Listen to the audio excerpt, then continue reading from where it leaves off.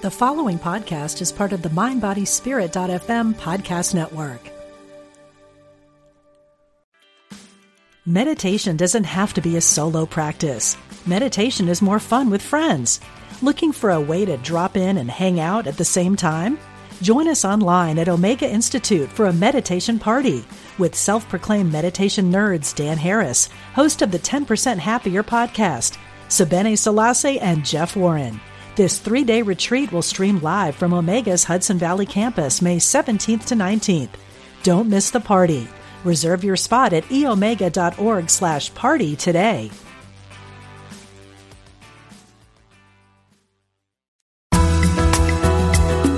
Serving spiritual seekers around the world. Unity Online Radio.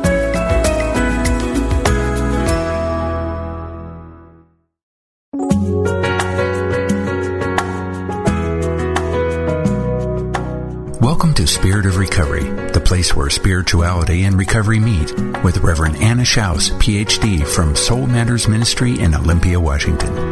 If you'd like to join in the discussion, email us at spiritofrecovery@unity.fm or call into the program with your questions. Now, here's your host, Reverend Anna Schaus. Welcome to the Spirit of Recovery, the place where spirituality and recovery meet, where we support your spiritual growth in recovery. My name is Anna Schaus, and I'm your host. Thank you to all of you who are listening with us today. We're glad that you're out there, glad that you're listening, and we love it to get your comments on Facebook. And we got a Facebook message today that someone is celebrating a 24th anniversary of sobriety, so congratulations. You know who you are. And we're very happy for you, so thanks for letting us know about that. And we thank you all for posting on our Facebook page. You can find us at Spirit of Recovery on Facebook. And also thank you for emailing us. We love to get your emails at spiritofrecovery@unity.fm. We always are bringing you guests who are down to earth, who are practical, who have lots to share with you on topics that are important to the recovery community. So thank you for letting your friends know about our program and for keeping the word getting out there in brighter and wider circles to your spiritual community and to your unity community. Every week we are bringing you practical information that you can use. We bring you guests who either are professionals in the recovery field, who write about recovery topics, who are teaching in some ways recovery ideas, who are teaching spiritual concepts, and who are living these concepts. And a lot of times our guests are, of course, also people who are in recovery themselves. Not always, but a lot of times. And so we're grateful that everybody we bring you has lots to add to your recovery. We want you to know that the Spirit of Recovery is a welcoming place. And so if you're a person that's in recovery from any kind of an addiction, or if you're the family member or friend of someone with the disease of addiction, whether or not you're in your own recovery as a family member, or whether or not your family member's in recovery, you're welcome here.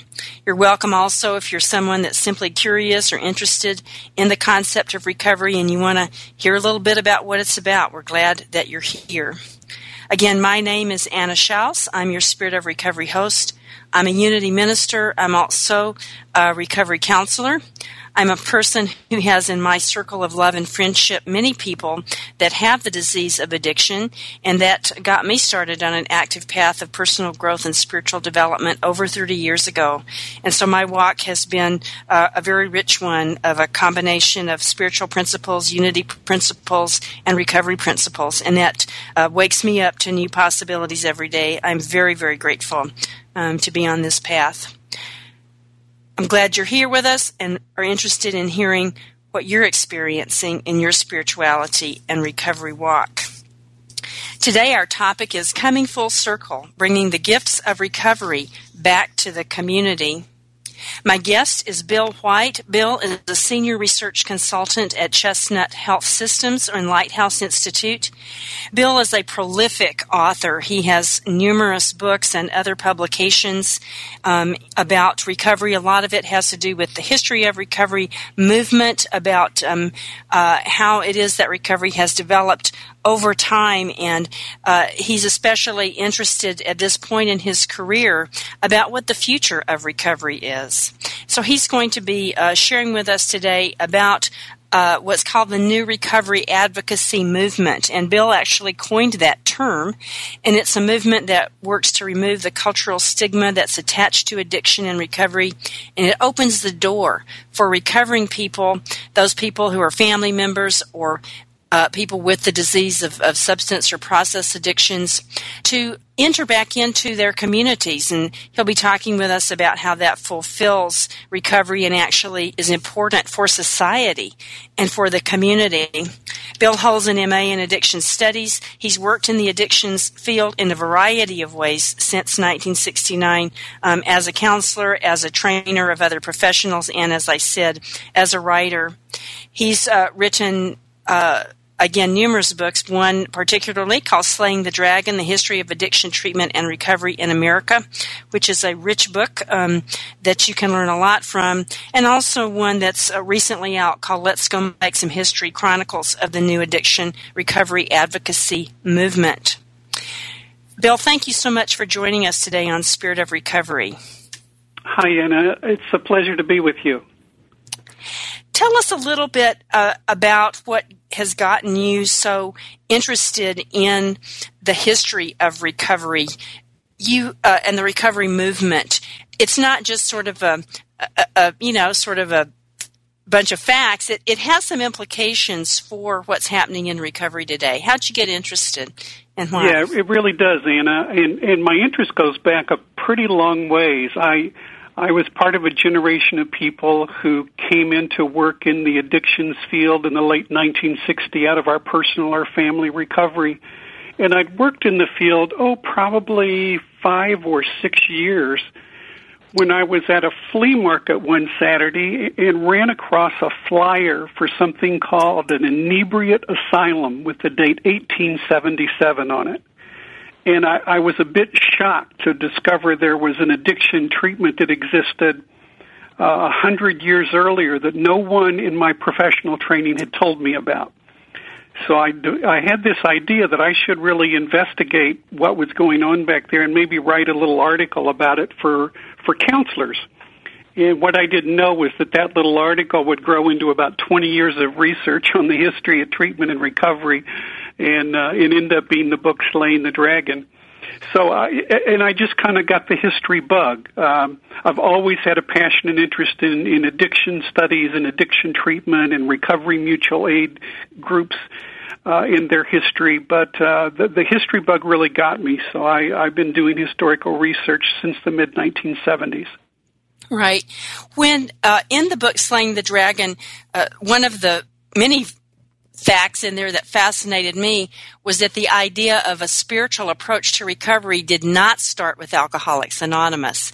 Tell us a little bit about that. What were some of the early spiritual approaches? It really didn't. And in fact, the whole notion of recovery mutual aid, these AA-type groups date a couple hundred years before AA. They really begin in the 1730s with Native American religious and cultural revitalization movements organized by Native American leaders who had suffered from alcoholism, sobered themselves, often through a profound spiritual experience, and then brought, in some cases, new religions back to their tribes, calling for the rejection of alcohol and a return to native folkways. And so this spiritual tradition of using these transformative experiences to radically alter, one's life following addiction, go pretty deep into history. And we also see these movements continuing, in the 1800s with the Washingtonians, fraternal temperance societies, the ribbon reform clubs. There were some explicitly religious recovery support groups, Christian groups, beginning in the 1870s. And then around the turn of the century, we had groups such as the United Order of Ex-Boozers and the Harlem Club of Former Alcoholic Degenerates, which are two of my favorites, and other groups that led right up to the founding of Alcoholics Anonymous in the mid-1930s. It's just fascinating. What are some of the things that the AAs learned from those early movements, both what to do and not to do?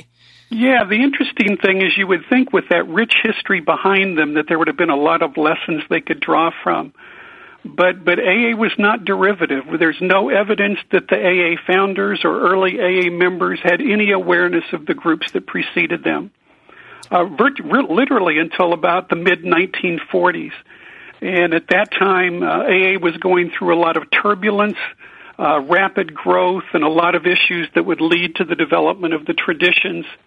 And interestingly enough, an AA member stumbled onto the history of the Washingtonians and wrote an AA Grapevine article on the Washingtonians and their demise, a group that had grown from 6 men in 1840 that were part of a drinkers' club that decided to form their own temperance society, which they did, and it grew from those 6 men to more than 400,000 members within about 48 months.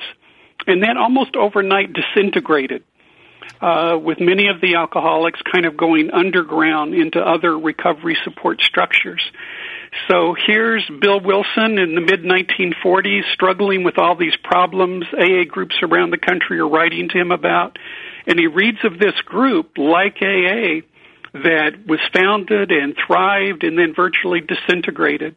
And in some ways, I really think that became the beginning of Bill's obsession with what became the 12 Traditions of Alcoholics Anonymous. Mm-hmm. Right. So even though AA didn't derive from those earlier movements, there were a few things they picked up once they learned about it. Anna, there were some similarities. You know, for example, that classic 3-part story style that we hear in 12-step fellowships, the way things used to be, what happened, and the way things are now. You know, that 3-step story style goes all the way back to Native American communities and really fits the kind of temperance tales that were told by the Washingtonians in the 1840s. And things like a public commitment, mutual sharing, things that were similar to what will become called sponsorship within Alcoholics Anonymous.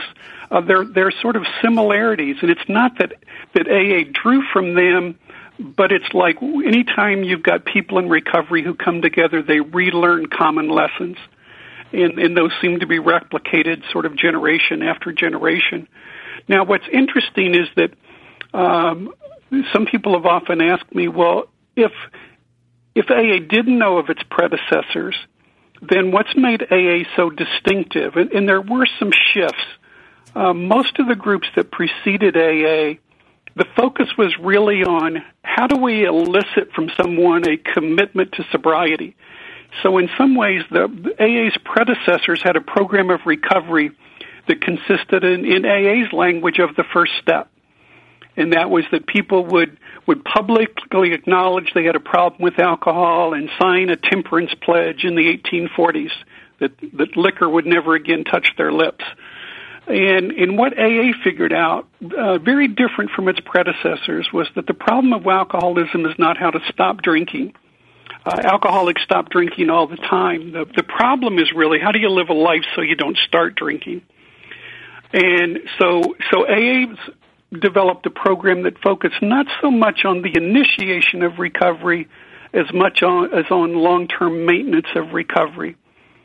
The other thing that was somewhat unique about AA was that it knew that alcoholics entered recovery with a tremendous amount of baggage. And part of that baggage comes from the enormous guilt of sins of omission and commission that flow out of a chronic state of alcoholism. So in some ways, AA developed sort of the best technology that's ever been developed for guilt, which is really the mechanisms of self-inventory and confession and making amends and acts of service to others. Now, as unique as some parts of the steps were, in many ways, when people ask me, well, AA has survived because of the 12 steps. And I really say, well, the 12 steps have been a boon to many people to guide their individual recovery. But as an organization, AA survived much more because of the 12 traditions, because those traditions really specifically dealt with the kinds of issues that had self-destructed almost all of AA's predecessors. issues of property and money, in ego, and issues of public acclaim and press. And if you look at the traditions, almost point by point, they address those kinds of issues that were virtually rising within the early AA groups. And without the traditions could quite well have led to the self-destruction of AA. Right. You bring up the point there that AA has a great mechanism for dealing with guilt and with the shame of all the many things that happen when a person is in active addiction.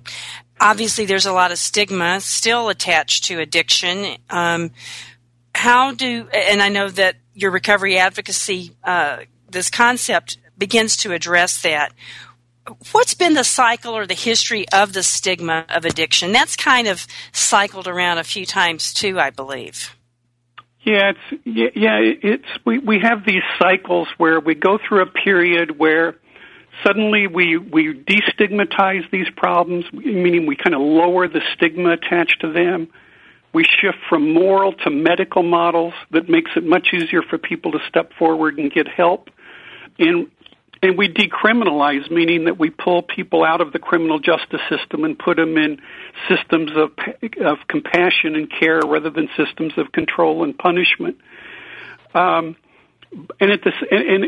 yet we see behind that often periods where we once again go through a period where we sort of lose faith in the prospects of long-term recovery.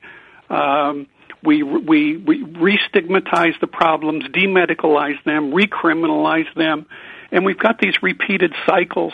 There was an elaborate network of addiction treatment and recovery mutual aid in the 19th century, most of which collapsed in the first 2 decades of the 20th century. And people in recovery and visionary professionals are going to spend most of the 20th century rebuilding that network of support and care in the second half of the 20th century. But by the time we get into the 1980s, particularly at the height of the cocaine epidemic and the HIV and AIDS epidemic that's going to come on its heels, we see once again by the late 1980s, we're once again demedicalizing, recriminalizing, trying to incarcerate our way out of addiction problems. Making it more and more difficult for people to receive help for those problems, and those are really the seeds out of which the new recovery advocacy movement began in the late 1990s and into the new century. Right.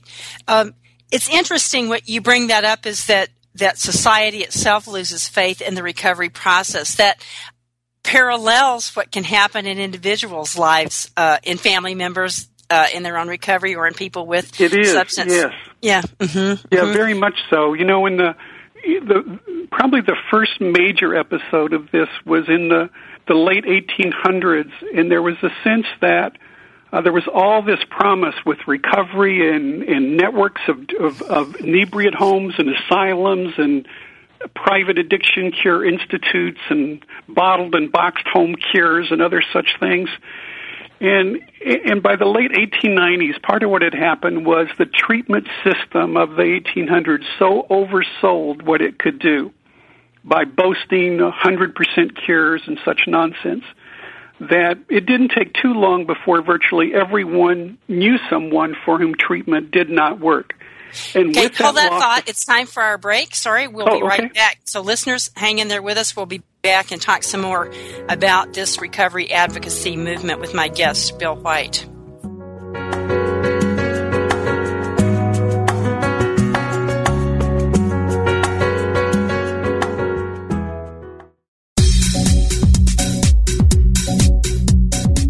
You are listening to Unity Online Radio, the voice of an awakening world. To support this ministry, go to www.unity.fm and click on Donate Now. Your contribution helps us broadcast messages of love and inspiration throughout the world.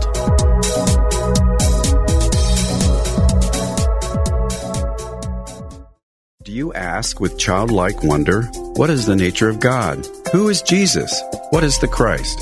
How do we know what we know?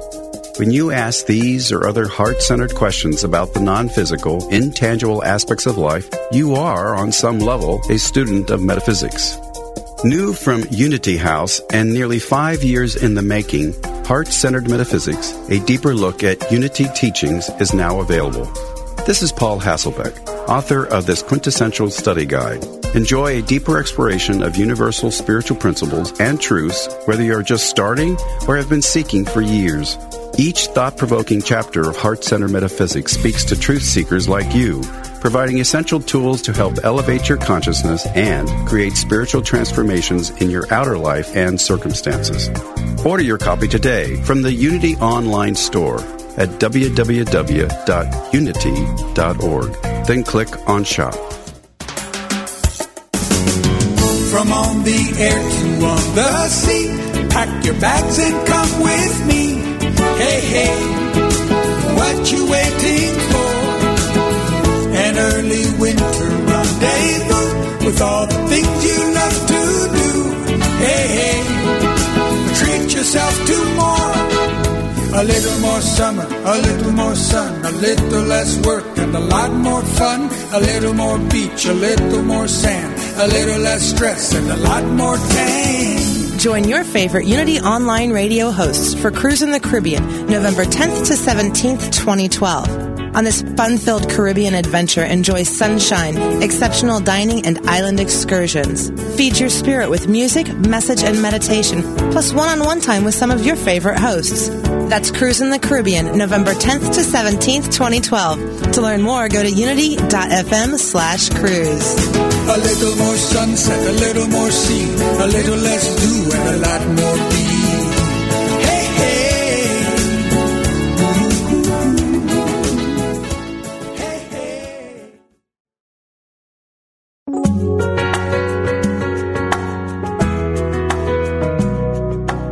You're listening to Spirit of Recovery, the place where spirituality and recovery meet, with Reverend Anna Schaus, Ph.D. If you'd like to share your questions, comments, and experience with today's topics, call us now or email us at spiritofrecovery@unity.fm. We now return to Spirit of Recovery. Welcome back to Spirit of Recovery. I'm very glad that you're joining us today. Our topic is Coming Full Circle, bringing the gifts of recovery back to the community. And my guest is Bill White. Bill is a senior research consultant at Chestnut Health Systems, the Lighthouse Institute. And Bill has been involved as a professional in the recovery movement since 1969. He is a prolific author. He is a trainer, and he has been very involved in helping us understand the history of the recovery movement and understand how that impacts us today. Bill coined the term the New Recovery Advocacy Movement, which is what we're discussing today. And he is a volunteer consultant to Faces and Voices of Recovery, which is a premier organization that does promote recovery advocacy. Bill's, you can learn more about Bill and see many of the things that he's written at www.williamwhitepapers.com. That's williamwhitepapers.com.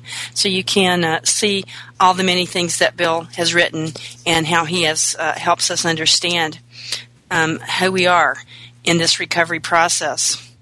Before we get back to our conversation, I invite you to join me in the Serenity Minute. A brief moment of meditation, of relaxation, of allowing your mind and your heart to open up and become aware of that power in your life, that power for creativity, that power for good, that power for recovery.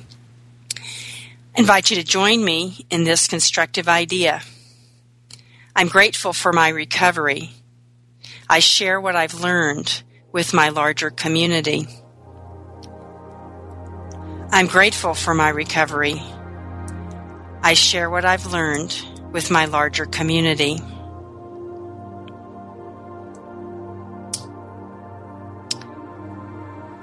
And thank you, friends, for joining me in the Serenity Minute. And now we're back with my guest, Bill White, talking about the new recovery advocacy movement.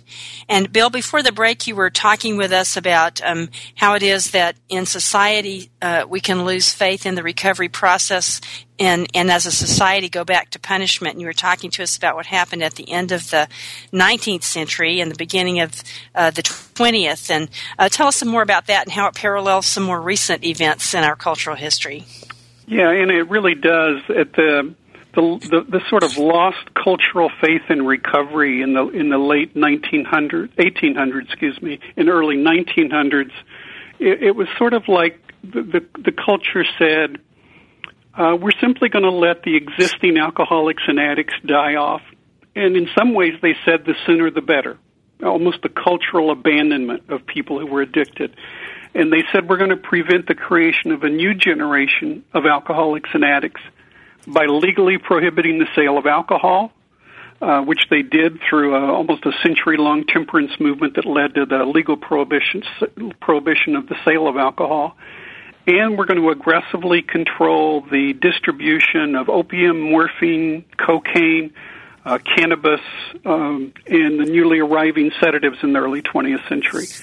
And that's what they did. And with that, addiction treatment from the 1800s and 1900s that had taken all that time to build virtually collapsed. And we're not going to see really the rebirth of a specialized field of addiction treatment until we get into the 1940s and 1950s. And then, of course, a whole generation of people in recovery through the 40s, 50s, and 60s are going to advocate for this modern network of addiction treatment programs that now exist in the United States. And in the 1980s, as I said, we went through, in some ways, a kind of parallel movement, particularly at the very height of the cocaine epidemic in the United States. And as people began to lose faith, we passed more and more draconian laws that began to massively transfer very large numbers of addicted people to the criminal justice system. And we also began to see, figures like the First Lady Betty Ford, the images of the nobility of people in recovery and their service to others is going to disappear. And all we're going to begin to see are images of cocaine-related violence. We're going to see infants trembling in perinatal intensive care units from cocaine exposure. We're going to get a lot of racial and class things mixed into that. So in some ways, it was a pretty ugly time that paralleled some of what went on in the opening decade of the 20th century. And it was really those roots, all of a sudden, that really, and I think that's a theme, Anna, that when things begin to look bad, when systems of support for recovery begin to weaken or collapse, we're always going to see people in recovery begin to mobilize, and we're going to see visionary professionals forge alliances with people in recovery to rebirth systems of care. So in summary, if I had to talk about, what's this latest historical period about, we have seen a dramatic growth since the period I'm describing in recovery mutual aid in the United States. We've seen, obviously, the growth of 12-step recovery programs and multiple adaptations of AA and NA. We've seen the emergence of secular recovery programs, and we've also seen the emergence of explicitly religious frameworks of recovery, ranging from Maladi Islami all the way to Celebrate Recovery, which is perhaps maybe the most rapidly growing recovery support structure in the United States right now.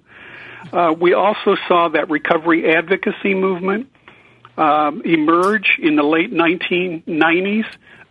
Really come together in 2001 at a recovery summit in St. Paul, Minnesota, out of which is going to come a coalition of Faces and Voices of Recovery and the Legal Action Center, and at that time the Johnson Institute, the National Council on Alcoholism and Drug Dependence, and many new grassroots recovery community organizations to launch what we will describe in a moment as this new recovery advocacy movement.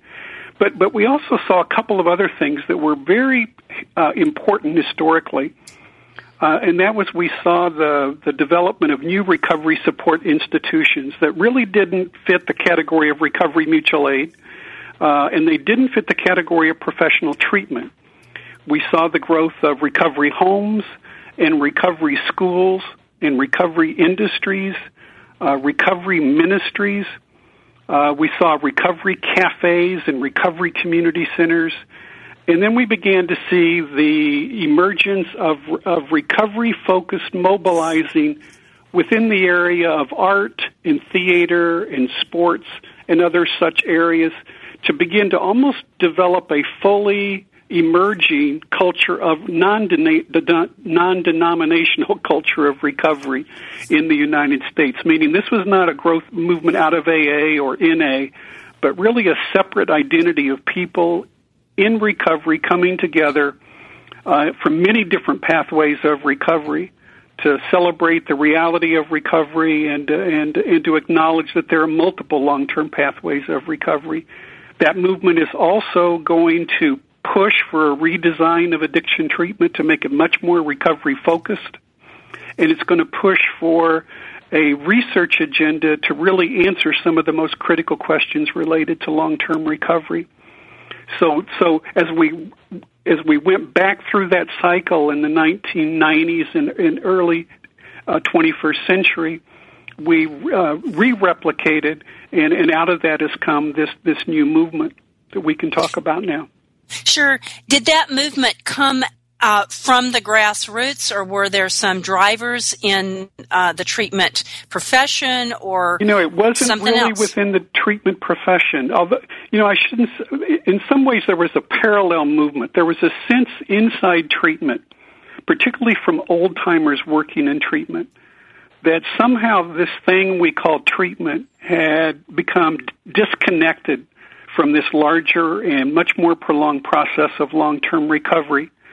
As treatment got briefer and briefer, a lot of frontline counselors and a lot of recovering people close to treatment began to be somewhat disillusioned and felt like we were recycling people through many, many episodes of brief stabilization without the ability to really transition them to stable long-term recovery maintenance. So that was the sense that we needed to get treatment reconnected to recovery.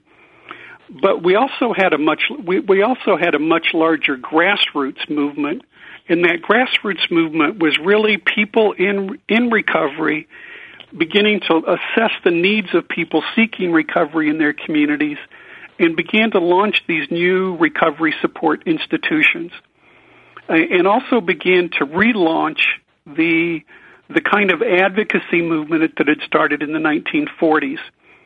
With Marty Mann in 1944, one of the first women to achieve stable sobriety in AA, who launched the National Committee on Educational Alcoholism in 1944 with virtually the goal to fundamentally change how the United States viewed alcoholism and the alcoholic. And she and all of the local affiliates around the country were very successful in doing that over a course of about three and a half decades. But when in some ways that movement succeeded, many of those advocates got absorbed into the emerging treatment system. And with that, their role in public education and policy advocacy really stopped as they got preoccupied with just managing these ever-growing treatment institutions. So in some ways, the recovery advocacy movement with these new grassroots recovery community organizations re-embraced the need to take on and challenge stigma related to addiction and recovery, to begin to offer the culture living proof of the reality of long-term recovery in the midst of celebrities constantly heading out for another cycle of rehab, meaning that the problems of addiction were incredibly visible in the culture, but the culture really had lost sight of the reality of large numbers of people in long-term recovery. So in essence, people across these recovery pathways said, we will forge a movement and we will step forward publicly and announce our presence in this culture. And it was a very simple idea. What they said was, stigma related to cancer did not change until we reached a critical mass in the culture where large numbers of people knew somebody who'd personally survived cancer. And the recovery advocacy movement said the same thing, that those attitudes aren't going to change until we begin to make recovery as visible or more visible than is addiction. And the way that we have to do that is we need a vanguard of people to step forward and announce their presence in this culture, not as AA members or NA members or other fellowships, but to step forward and identify themselves with the status of long-term personal and family recovery. And so that's what the movement did, and then very quickly began behind that to also organize these new recovery support institutions, particularly not focused, they're not competing with treatment in the sense the focus is not on how do we, create initial stabilization of people seeking recovery. Treatment does that very well. What treatment does not do well is manage the transition from recovery initiation to recovery maintenance. So these new support institutions are really about what do people need as individuals and families to support long-term recovery. And that movement is beginning to create those resources. Right. Tell us about some of those different resources, kind of what they're doing and how people might find them. I'm sure there's a lot of resource on the web, or what are some of the details of these and how can people find them? As an example, if you can imagine somebody who's deeply enmeshed in a culture of addiction, who gets pulled out of that culture by crisis or coercion, it enters a closed treatment environment and may experience profound changes inside that institutional environment and be ready to leave that environment with very, very high motivation to sustain their recovery. But imagine them then leaving back into their home community. They have no housing that's recovery supportive. If they want to return to school, for example, people whose college careers were interrupted through their addiction, they're going to enter a very abstinence hostile environment called college or universities. They don't have a network of community supports beyond what they can find inside the rooms of recovery fellowships. So what the recovery advocacy movement said is we need a world people can recover in. And they began to create that physical world by creating recovery homes that provided sober housing for people that needed an environment following treatment conducive to recovery. For those individuals who wanted to go back to school, whether they created recovery high schools and recovery college programs where I can go to a college or a university and pursue my education, but I can actually have support for my recovery right on that campus in terms of everything from recovery mentors to recovery support meetings on campus. I can actually get scholarships specifically devoted for people in recovery seeking to return to school. Let's say that I'm in a recovery home, but I need employment, and I may never have even had legitimate employment in my life. The recovery industries being spawned are places where people can come in and establish a legitimate work record and either then remain working in those institutions or mainstream themselves then once they've got an established legitimate work record to move into mainstream employment. And then we got the recovery community centers that are beginning to create all of this incredible social world outside the rooms of recovery fellowships, where people in recovery can maybe in their early recovery become as enmeshed in a culture of recovery as they were in their addiction in a culture of addiction. And so we're really creating the kind of physical and psychological and spiritual space inside communities where recovery can flourish. Are these different things that you're talking about more available in urban areas or in different parts of the country? Where are they? No, they're pretty. If you look at Faces and Voices of Recovery, we're seeing these movements. When we first pulled the movement together at the 2001 Recovery Summit, we had representatives from 32 states at that very early point. And we now have recovery community organizations existing in almost all states, existing in most of the major metropolitan areas. But we also have many recovery community organizations that are springing up in rural catchment areas. They're springing up in Native American reservations communities. And so there's a tremendous amount of diversity, both demographically in terms of urban, suburban, rural, across communities of color. Probably hold on to that. It's time for our break, so we'll be right back and continue talking about these recovery-oriented communities. Stay with us, listeners. We'll be right back with my guest, Bill White.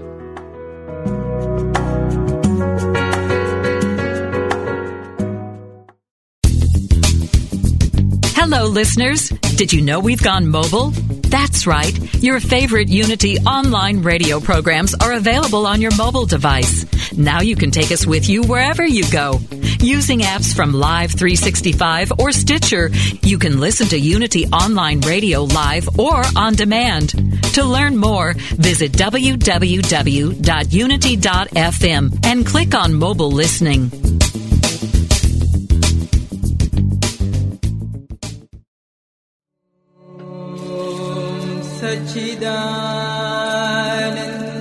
Warning. After listening to the Oneness program, Fridays at 11 a.m. Central on Unity Online Radio, people have reported feeling a profound stillness in body and mind that continues well into the weekend. Others have found that their internal quiet is matched by a flow and ease in relationships and daily activities. Join Reverend Dr. Patricia Keel for the Oneness program and experience the Oneness blessing.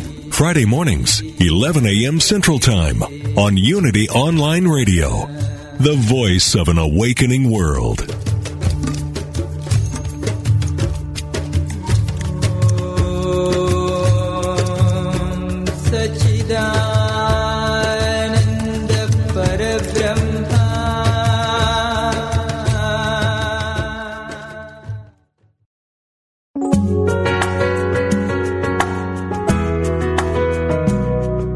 You've been listening to Spirit of Recovery, the place where spirituality and recovery meet, with Reverend Anna Schaus, Ph.D. If you have a question, comment, or experience with today's topic you'd like to share, call us now or email us at spiritofrecovery@unity.fm. We now return to Spirit of Recovery. Welcome back to Spirit of Recovery. My name is Anna Schaus, and I'm your Spirit of Recovery host. Today our topic is Coming Full Circle, bringing the gifts of recovery back to the community. My guest is Bill White. Bill is a senior research consultant at Chestnut Health Systems and the Lighthouse Institute. Bill has been involved as a professional in the addictions field since 1969, and he is an author of numerous articles and books, including one that is called Let's Go Make Some History, Chronicles of the New Addiction Recovery Advocacy Movement. And that's what we're talking about today, is this grassroots movement that's becoming very prevalent in our country, of people in recovery finding ways to support a recovery lifestyle that's a full lifestyle and that reduces and lets go of that stigma. It lets people know that recovery is indeed possible and that it is a wonderful way of living. So, Bill, before our break, you were talking with us about the different opportunities that are available for people in recovery, and that recovery advocacy organizations and groups are available throughout the country, urban, rural, all kinds of things. Yes, and most of these organizations are really fueled with volunteer labor of people in recovery and family members in recovery and volunteer professionals. So, I mean, there are wonderful opportunities to extend service work beyond the recovery fellowships through this movement. The other thing I was mentioning, Anna, that's different about this movement compared to earlier periods is that the early periods were almost exclusively white movements. And what's interesting about this one is the incredible degree of representation of communities of color, particularly African American communities and Native American communities.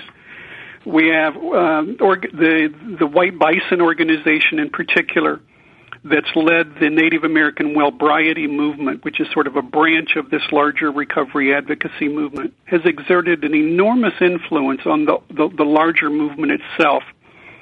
And we also have organizations like Recovery Consultants of Atlanta, the Detroit Recovery Project. We have projects like Association of Persons Affected by Addiction in Dallas. Many of these organizations have done, a wonderful job mobilizing the African American community and resources within that community to support recovery. In particular, some of the Native American tribal organizations and the African American churches. Fabulous. So, great opportunities, and to illustrate just the vibrancy of this movement historically.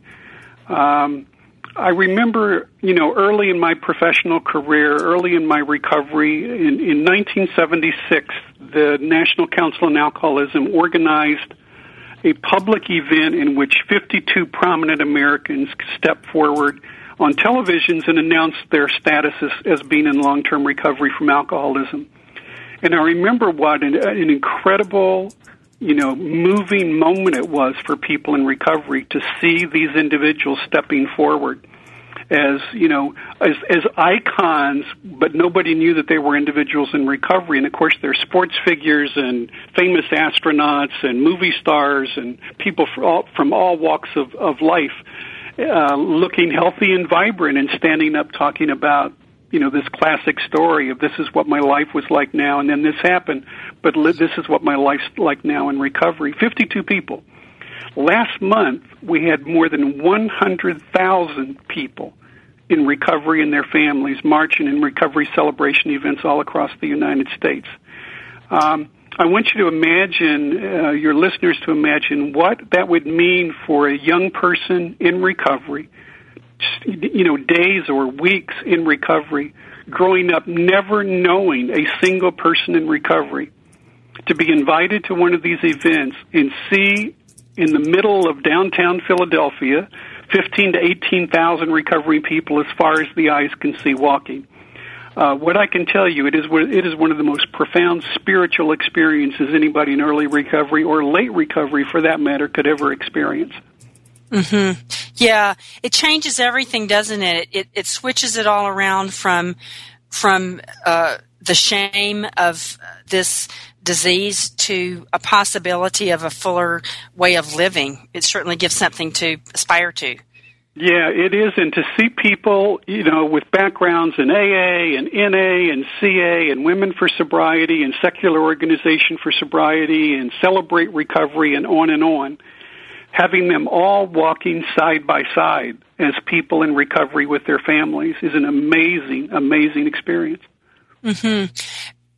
Could you tell us some details of one of these celebrations? What did they do? They were marching. What else did they do? Were there speakers or? Yeah, they vary considerably, but most of them there's often a walk through a large park, or if it's the larger cities, it's virtually the march in Philadelphia was right in downtown Philadelphia. Then people gather for speeches, and they walk around, and there's face painting contests for kids, and there's singing contests and places for people to sign up and volunteer at different places, and it's just an amazing day of celebration, and people are there hours, and both sort of sharing the recovery experience, but also learning a lot about recovery in the process through all the various presentations that are going on. And to have political leaders from these cities come forward and be part of these events and acknowledge the recovery community and the role the recovery community is playing, giving back to those communities, that's a powerful antidote to stigma. Yes, it sure is. I noticed that I just got a notice about a magazine that I'd never heard of. It's called Renew Every Day, reneweveryday.com, which appears to be, got my first free issue, the sample issue. It looks like it's part of the recovery advocacy movement. It's got just all kinds of stories like that in there. Yeah, when I talk about that we're moving from what used to be cultures of particular recovery fellowships, like one could be a member of an AA culture with its own language and values and rituals, etc. And what we're seeing now is the emergence of this larger identity of people in recovery. So we are seeing a more generic language that encompasses everyone. We're seeing, books and magazines and literature and films being made. So it almost parallels if you think of the kind of culture that grew out of the civil rights movement in terms of the whole genre of African American literature and celebration of historically of African American music. And we saw the same thing with the women's movement, and we saw the same thing with the LGBT movement. And so what we're seeing now is a recovery advocacy movement that in a parallel way is generating its own culture. So Renew is part of a number of new magazines really devoted to support people in a recovery lifestyle. Great. I know that certainly one resource among many is Faces and Voices of Recovery.org. And we had Nell Hurley, the director of that, on Spirit of Recovery several months ago. But people can access a lot of information about recovery advocacy on Faces and Voices of Recovery.org, just the way it sounds. And also through Bill's website, WilliamWhitePapers.com. That can get you started on information about different organizations. So, Bill, what would you predict? You're a historian. What do you predict is going to be the effect in the future of this recovery advocacy movement on society and on recovering people? It's hard to predict. Like any social movement, there are risks that it gets colonized, it gets co-opted into all kinds of various directions and potentially diverted from its purpose. But at least at this point, I think we can be fairly safe in saying that within another decade, just the sheer volume of people that are putting a face and voice on recovery is going to have an enormous effect on how this country perceives addiction and the potential for recovery and the reality of recovery in virtually millions of its citizens. And I think the other thing it's going to do in a very concrete way is it's going to begin to advocate in community after community for more recovery support resources, and it's going to push addiction treatment programs to move from models of acute sort of emergency room type intervention and stabilization to models of professional treatment that really involve long-term recovery management and support. So from that standpoint, it has enormous potential. And I think in some communities that have been severely wounded by alcohol and other drug problems and related problems, I think this movement has the potential to be a real healing force, not just for individual and family recovery, but for the recovery and healing of neighborhoods and communities and hopefully beyond. Right. That's really powerful. It's important, as you pointed out just a little earlier, that this movement is beyond just a white cultural movement. That has been an issue for a long time for a lot of reasons. The way that the culture is structured, that communities of color have sometimes really gotten left out. So it's great to hear that this movement, the recovery advocacy movement, is being flourishing in all across all communities and communities of color, and has the potential to heal all the communities. It's great to think about recovery as a possible catalyst for in a way a different kind of awakening culturally, and not just confined to recovery itself. Mm-hmm. Yeah. Yeah, absolutely. The movement today is a rainbow movement, and we have people of color and people of all ages and genders and backgrounds from very diverse recovery pathways, all filling leadership positions in this movement in local communities and nationally. Right. That's powerful. We're almost at the end of our time here, but do you think the Internet's had an impact on the ability of the recovery advocacy movement to grow? Yes, Anna, there's no question about that. And in fact, part of this culture that I'm describing that is emerging, part of that is a virtual community, meaning recovery communities that exist online and often bring together people from countries around the world on any given night. So the Internet has played an enormous role in spreading this movement. Right. That's wonderful. It really is connecting people. Well, Bill, would you have a final word for us? What would you like us to know as we wrap this up? I think my final word would simply be that if there are listeners who are interested in potentially volunteering and think they might be, suited for this kind of advocacy role, to contact Faces and Voices of Recovery, get to their website and look at all the local recovery community organizations that would be close to them and volunteer, get involved, come join us. Great. Bill, thank you so much for the work that you do. Thank you for all that you've written. Thank you for your getting out there and creating that opportunity for long-term recovery for so many people. We appreciate you being here on with me today on Spirit of Recovery, and thanks so much for all that you've shared. Thank you. It's been a pleasure. Great. Thank you, listeners, for being with us today. Have a blessed week, and know that recovery is possible, that it's a wonderful life, and that all is well. Have a blessed week.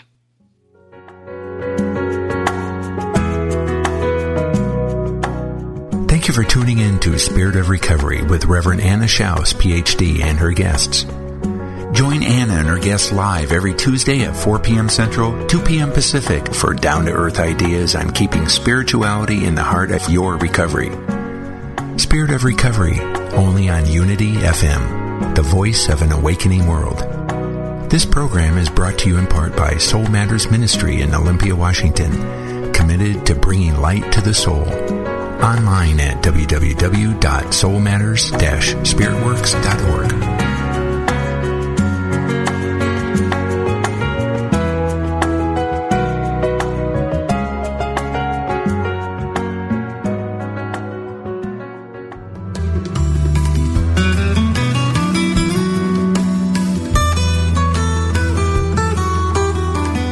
Does music open your heart and bring you peace and joy? Experience the sacredness of sound with Ramdesh Kaur as we travel the world of mantra, Kundalini Yoga, and devotional music. Join us for a journey into spirit, Thursdays at 4 p.m. Central, 5 p.m. Eastern on Spirit Voyage Radio with Ramdesh. Only on Unity Online Radio, the voice of an awakening world.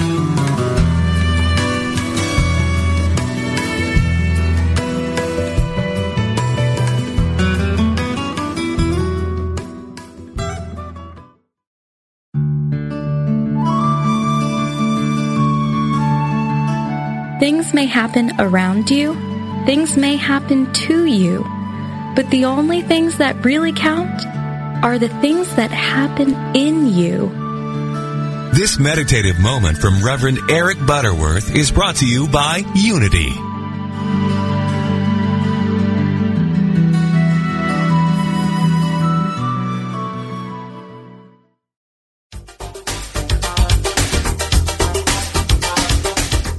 You've seen reality TV. Well, now get ready for reality radio. It's raw, unpredictable, and completely unscripted. You Can Heal Your Life follows the lives of 4 people each season as they face their fears and overcome their challenges. Tune in weekly and follow along as they take each faithful step on their journey. Learn what it takes to really heal your life. Dr. Chris Michaels shows you how to expect specific and measurable results from prayer. He says, we must place a demand upon consciousness. We don't hope to get what we pray for. We expect it. As a 25-year veteran in the New Thought movement, Dr. Chris has helped thousands of people find their way to success and healing. His faith is unshakable, and his commitment to helping others heal through the power of prayer is extraordinary. Don't miss Reality Radio.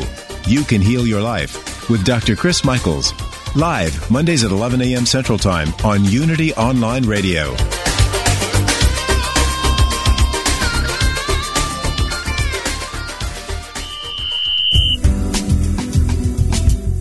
Do you know what you want in life, but you don't know how to get it? How could your life change if you had a coach in your corner, cheering you on?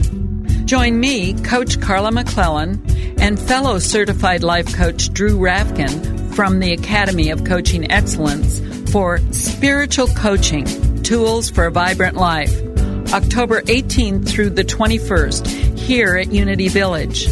With our years of coaching experience, we can help bring your life into focus, turn dreams into goals, create a clear path to success, and motivate you to keep going. I hope to see you at Unity Village. Learn more at unityvillage.org/spiritual coaching.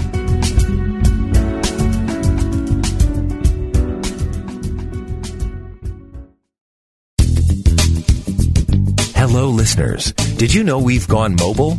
That's right. Your favorite Unity online radio programs are available on your mobile device. Now you can take us with you wherever you go. Using apps from Live 365 or Stitcher, you can listen to Unity Online Radio live or on demand. To learn more, visit Unity Online Radio and click on Mobile Listening.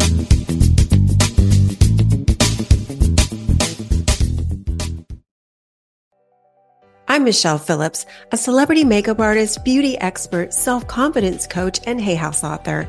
My podcast, Beauty and Beyond, is the place for women navigating the challenges of the aging process. Listen in for my professional advice as well as my expert guests as we share valuable tips, practical tools, and empowering resources to help you not only look amazing, but also live an amazing life.